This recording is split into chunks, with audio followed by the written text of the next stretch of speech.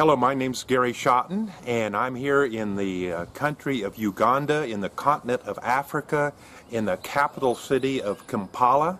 And I'm here in a nice, safe surroundings. I feel like the whole city is safe, but a little hectic sometimes. But we're in a quiet spot so I can record these. And today I'm going to talk about the subject of working together. Now, just a little of my background. I was born and raised on a farm and ranch in the state of Colorado in the United States of America. And I happened to be born to a family that we worked together as a family, but we didn't have a lot of interaction with a lot of other people. So I don't know that I really learned how to work together very well from my upbringing. So I had to kind of learn it on the process. For example, my dad would be very hesitant to ask any of his neighbors for anything to co-op together or pull together into sharing something, because it many times led to misunderstandings and problems. Maybe somebody would borrow something and they wouldn't return it, or they wouldn't return it in the same condition, or it was broken or something like that. So I had to kind of recognize the importance of learning how I could be a part of something bigger than just me. Now, as time went on, I went to college and I worked at a big oil company. I was in heavy construction. Well, now's where I got to start to work together with people. I had to learn how to work with fellow workers. I had to learn how to work with my employees. I had to learn how to work with my boss. See, this is the first time my boss was someone other than my dad. So there's a process that you got to get through that says, hey, I can maybe not tell this concern at this time, or this is not something I should talk about at this time, and this is something maybe I need to think about, make sure I have not just complaining about something in working with my workers that work for me. I had to learn not to jump on them and be overly concerned and pick at them and be a micromanager. I had to learn the skill sets of working together, and you're going to have to learn those things as well. And as time went on, I realized this project got bigger and bigger and bigger because I grew as a business. I grew as a company. And I needed to work together with key people like my banker. My goodness, I couldn't look at my banker who was loaning me money. I couldn't look at him as my enemy, and I couldn't say, my goodness, you are a bad guy because you've got all this money and you won't give me any money. I had to recognize he was on my team, and he understood my needs, but he wouldn't always write me the check for more money. I had to learn how to work together, and I had to continue down this process, so now I have a bigger company.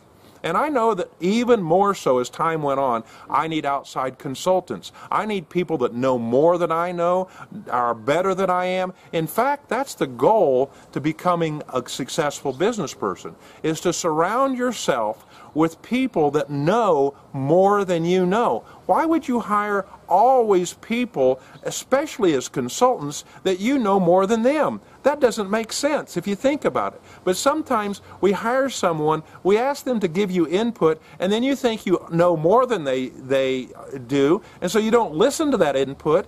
I mean, why did you hire them? You should surround yourself with employees, if you can, that would know more about things that you don't know about, and you learn from them and they become a part of your team. Now, just this last week, I was with a group of individuals in the area of Kampala, Uganda, and these were people that were very low-paid, underpaid individuals. They were looking for some sort of additional revenue.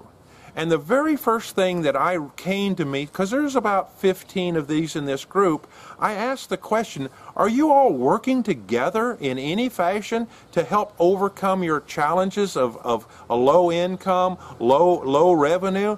And you know, not one person raised their hand. They didn't give me one indication that they were going to be working together on anything. And I said, listen, you're all in the same boat here. This is not something, if you can help each other, you've got to at least do that. You could create a small team. You could share. And it was mostly ladies, and I said, ladies, you know, if you have a business idea, and we talked about business ideas, and we gave suggestions, and we actually opened up some thought. We think on that. But see, almost all of these ladies, their husbands were actually in the military, so they weren't around to help take care of the kids. So if you're a mother with small children, guess what? You're kind of stuck. Your husband's away. I mean, it's a no-win situation. Well, it seemed obvious to me, why wouldn't you agree to take care of each other's children just for one day? Not permanently, not all week, not all month. That's a job. But one lady could let her children and trust her children with another lady's children for a day while she needed to go do some business or take care of business on her home-based business, and we would trade off. And they could now take care of the other kids. It's a whole different atmosphere of being able and willing to work together and find those people that will work together with you. And you now become a team. Much more can happen as a team. Now, so I'm clear. I'm not an advocate of being partners. When you join together in a partnership, when you own something together, when you pay bills together, when you share customers together, you know, that really comes kind of with a lot of extra challenges, in my opinion, because I've seen the downside of that. But you know, I'm just going to make it up, but let's say that you're a roofer. And in our state, in our country, we have the need for an air compressor.